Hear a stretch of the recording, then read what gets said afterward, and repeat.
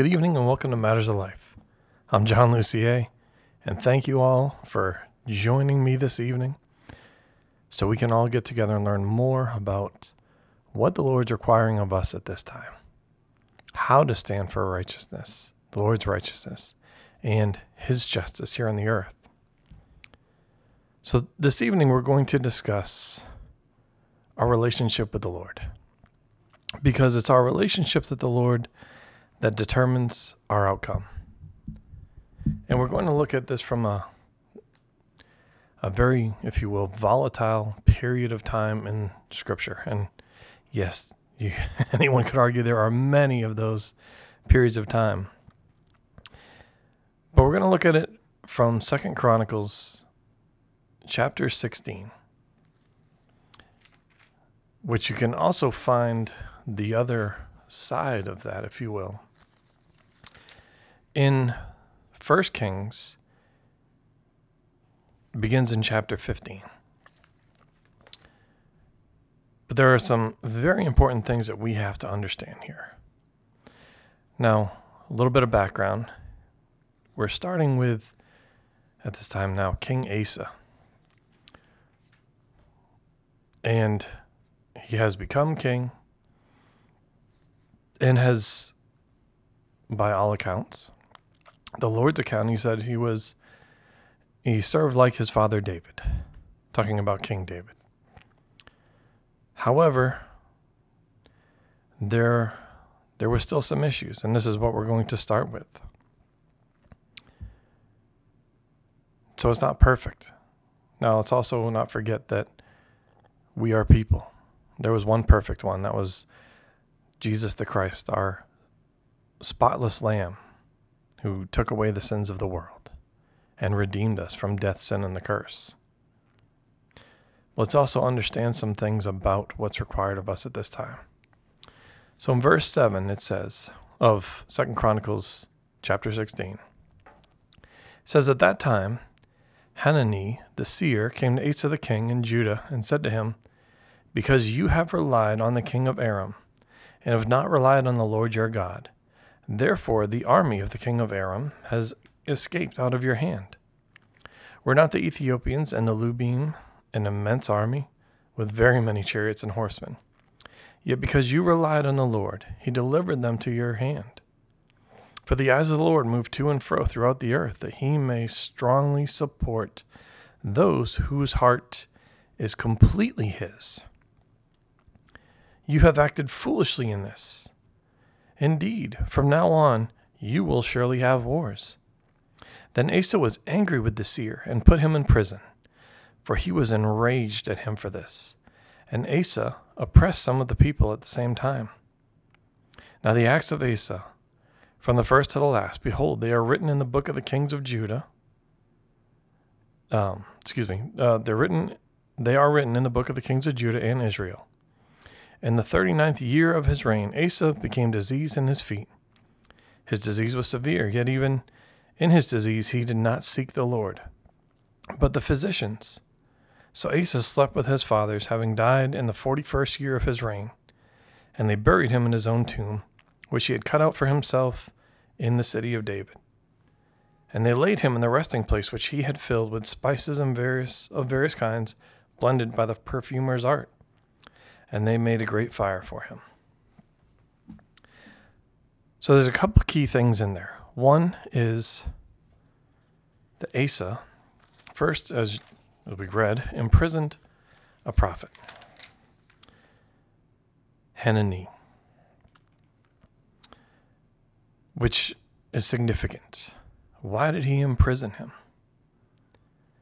Because he spoke the word of the Lord, but it was providing reproof and correction. Now, up to that point, Asa had lived a life his heart was towards the Lord.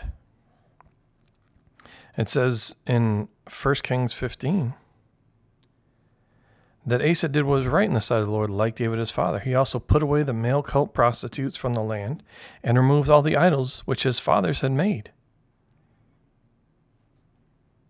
He also removed even his own mother from being queen mother because she had made a horrid image as an Asherah. And Asa cut down the horrid image and burned it at the brook Kidron. And it says, but the high places were not taken away. Nevertheless, the heart of Asa was wholly devoted to the Lord all his days. And he did many good things. But here is why Hanani was sent to Asa.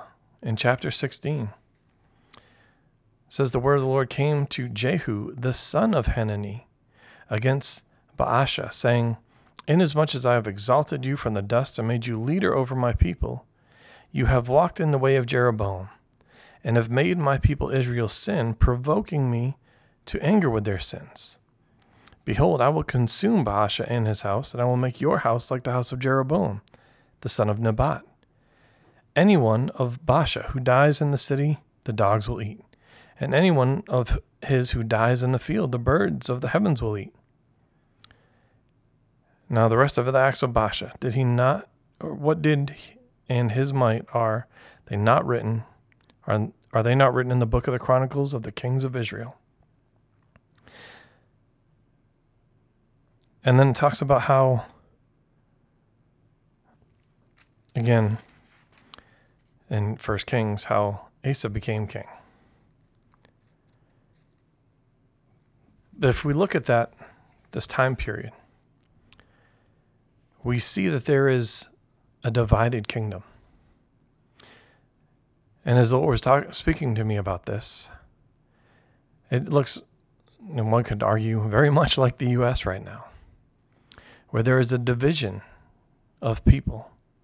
That yes, we have been speaking about the Lord separating those that are his from those that aren't. It's not unlike the kingdoms at this time. There was the kingdom of Israel and the kingdom of Judah. And one kingdom, while far from perfect, had a heart towards the Lord, while the other kingdom was in opposition to the Lord and actually wanted to worship false gods and false idols. Jeroboam was known for setting up 2 golden calves and putting one in Bethel and one in Dan and telling the people to go worship them. But yet, then you had those in Judah whose heart was towards the Lord. However, this is where the refining comes in. As we just read, he did not remove those things that ultimately made people fall, not fully. He took down some of the ones in his house, but not the ones that were throughout the land for the people, which is of the utmost importance. Because in what we first read in 2 Chronicles 16, he is upset with the word of the Lord brought to him by Hanani. And he did not appreciate that word because he had already not listened to the first word, where the Lord said, I'm giving this over to you. But instead, if you study it out, he made a treaty.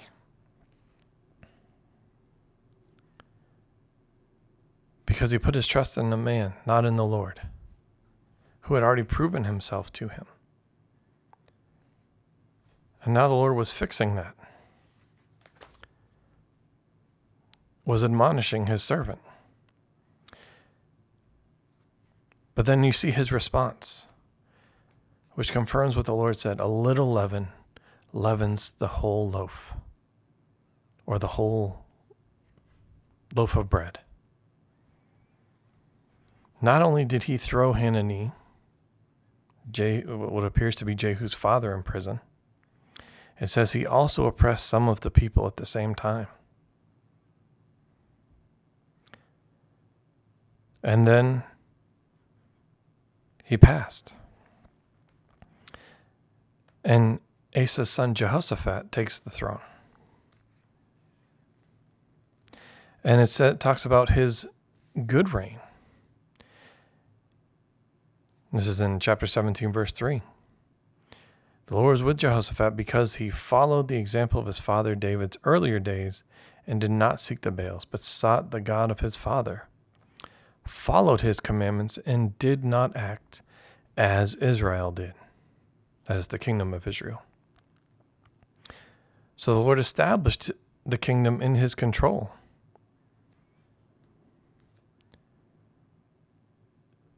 So,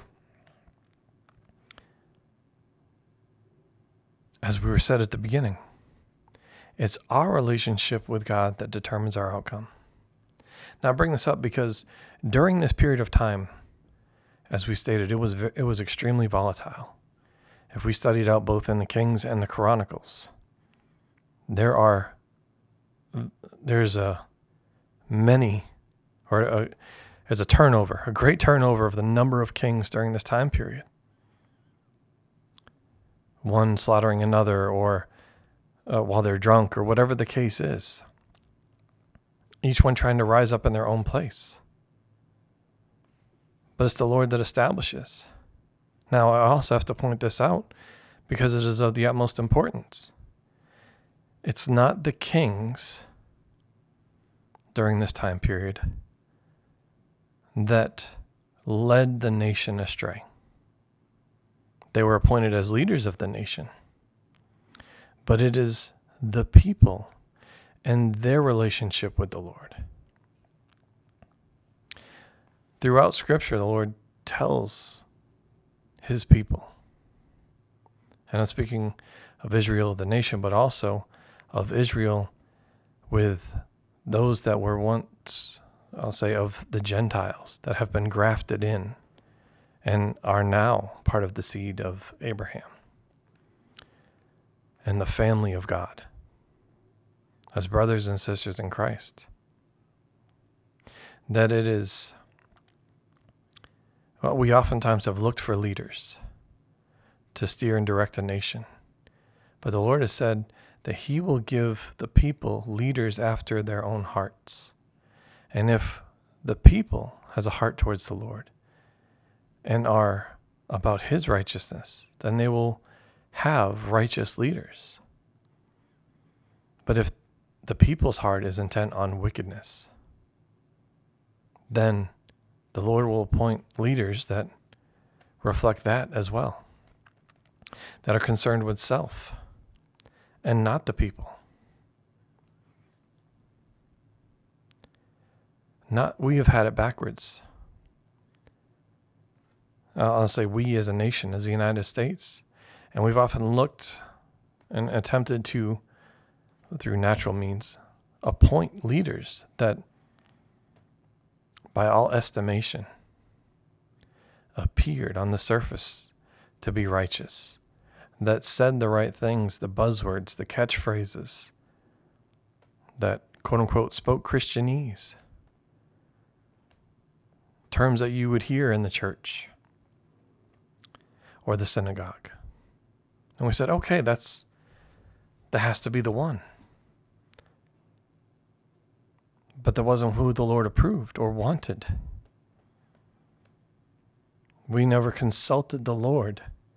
Excuse me.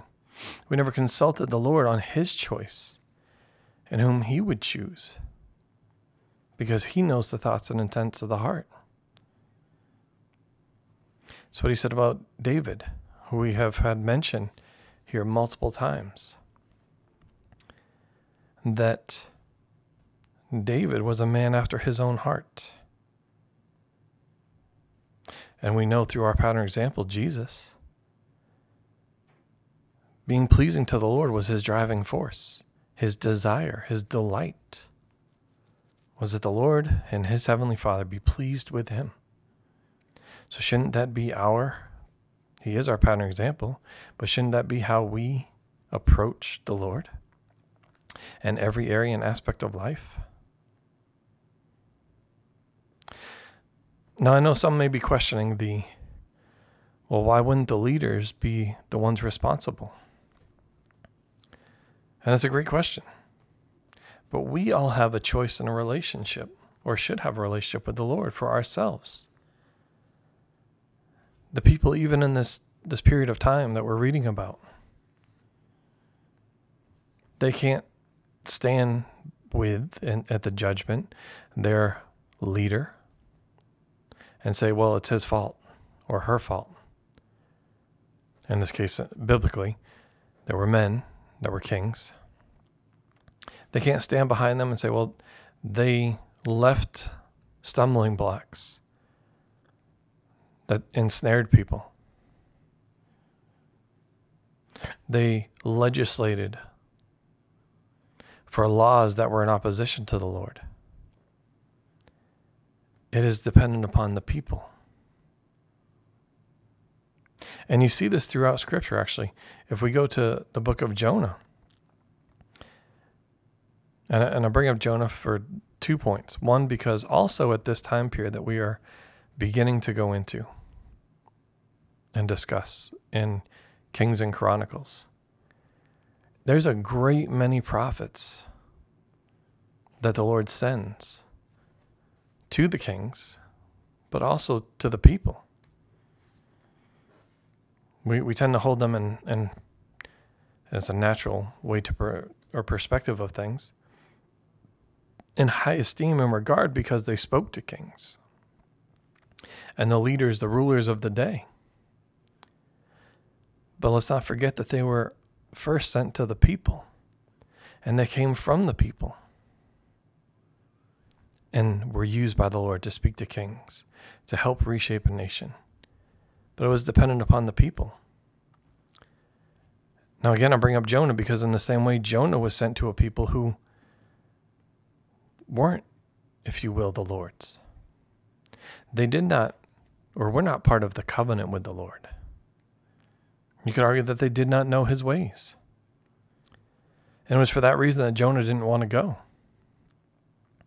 And after being in the belly of the big fish, that in chapter 3 it says, the word of the Lord came to Jonah the second time, saying, arise, go to Nineveh, the great city, and proclaim it to the proclamation which I am going to tell you. So Jonah arose and went to Nineveh, according to the word of the Lord. And it says, now Nineveh was an exceedingly great city, a 3 days walk. Then Jonah began to go through the city, 1 day's walk, and he cried out and said, yet 40 days, and Nineveh will be overthrown. And then here's the key. Here's the beginning of the key. Then the people of Nineveh believed in God, and they called a fast and put on sackcloth from the greatest to the least of them. When the word reached the king of Nineveh, he arose from his throne, laid aside his robe from him, covered himself with sackcloth, and sat on the ashes. He issued a proclamation and said, in Nineveh, by the decree of the king and his nobles, do not let man, beast, herd, or flock taste a thing. Do not let them eat or drink water, but both man and beast must be covered in sackcloth. And let men call on God earnestly, that each may turn from his wicked way and from the violence which is in his hands. Who knows? God may turn and relent and withdraw his burning anger so that we will not perish. And when God saw their deeds, that they turned from their wicked way, then God relented concerning the calamity which he had declared he would bring upon them, and he did not do it. So we see right there in that example, it wasn't the king who led the charge. It was the people. The quote-unquote common people, the citizens of that nation, of that land, of that kingdom. They believed in the Lord for themselves, and they began repenting. And clearly it grew. The Lord moved upon all the people, and eventually it reached the king. How is that any different from, I'll say, this nation, the United States of America? Is this not a nation that is by the people, for the people, or for the people, by the people. It's the people that are supposed to be in charge, that appoint leaders that follow after the dictates of their heart, hearts that should be towards the Lord. But you see, even in what we read there in Nineveh, concerning Nineveh, it says that they turned away or turned from their wicked way. They put those things aside from them. Now, yes, eventually they forgot. They forgot those ways and what they did in the future generations. And I believe you studied out, it was approximately 100 years later that they were consumed. Which also demonstrates that every generation must cling to the Lord for themselves. Every individual from every generation must choose to cling to the Lord for themselves. We're going back to what we were reading in 2 Chronicles. And this has been the issue all the way around. Asa looked at the prophet as though the prophet controlled God, not that God had say, and he's in control, and he spoke to the prophet. And as a result, you saw Asa intend to punish the people. It's an incorrect perspective to think that people control the Lord, and that one prophet or one individual over another has control over God.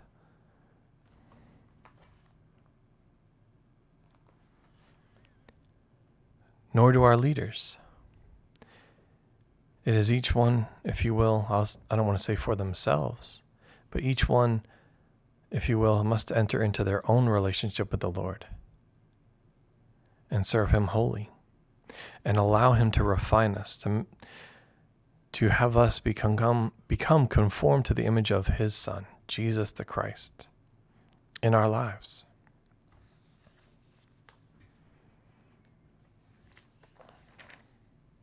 And after Asa's time, his son Jehoshaphat became king.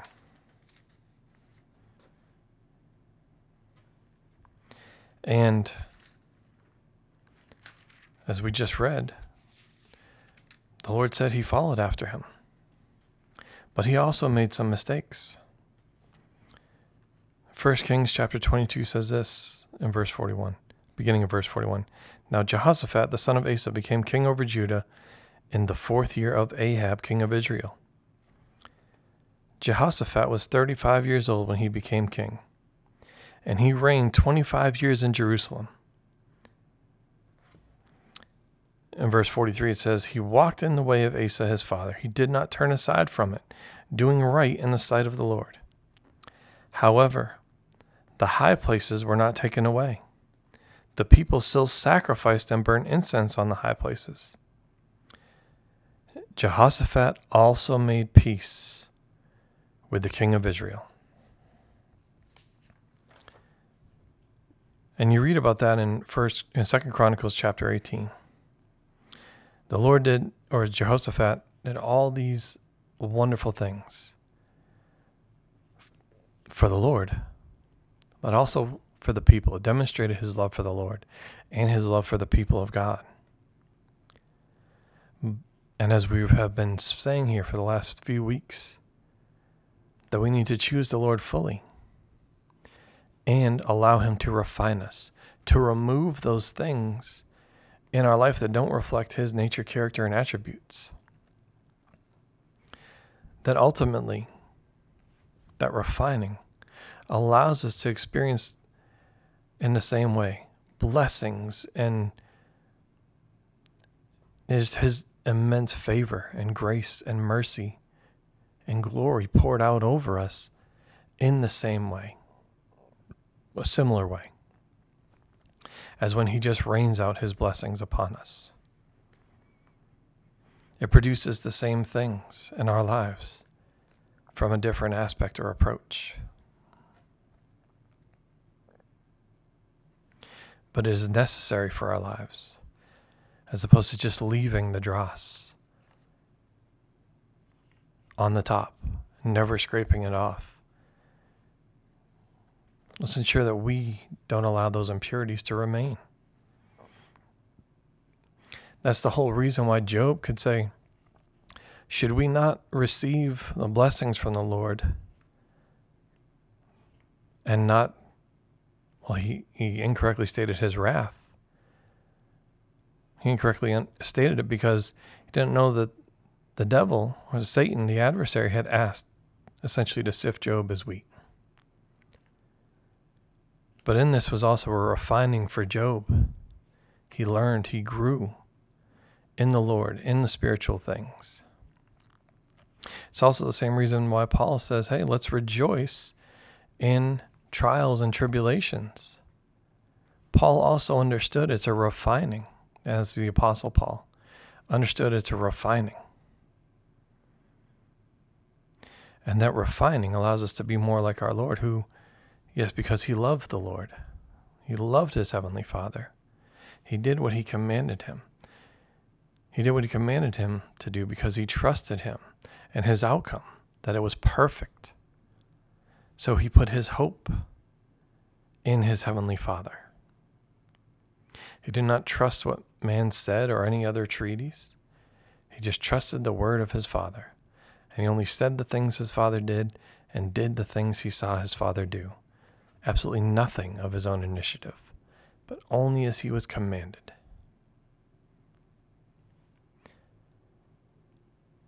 Let us become more like Christ. Let us develop our relationship with him to a more personal, deep, and intimate relationship with our God and Father, our Heavenly Father, because it is that relationship that will determine our outcome, both for our personal life, but also for the life of the nation. Our nation here for the United States, but you for your nation, whether that be here or wherever you are in the world, wherever you are from, whatever nation you call your nation. So we're going to pause there for this episode of Matters of Life. And we will continue this next week from the same place in 2 Chronicles, because there are many more lessons that we need to get out of this. Also understanding the period of time that we are in and the people that the Lord has already set up that are functioning, operating in the way the Lord intended for them to do for our benefit and his glory. So thank you all for joining us. I encourage you to keep pressing on in the Lord, and thank you for standing for him and his righteousness and justice here on the earth. God bless you.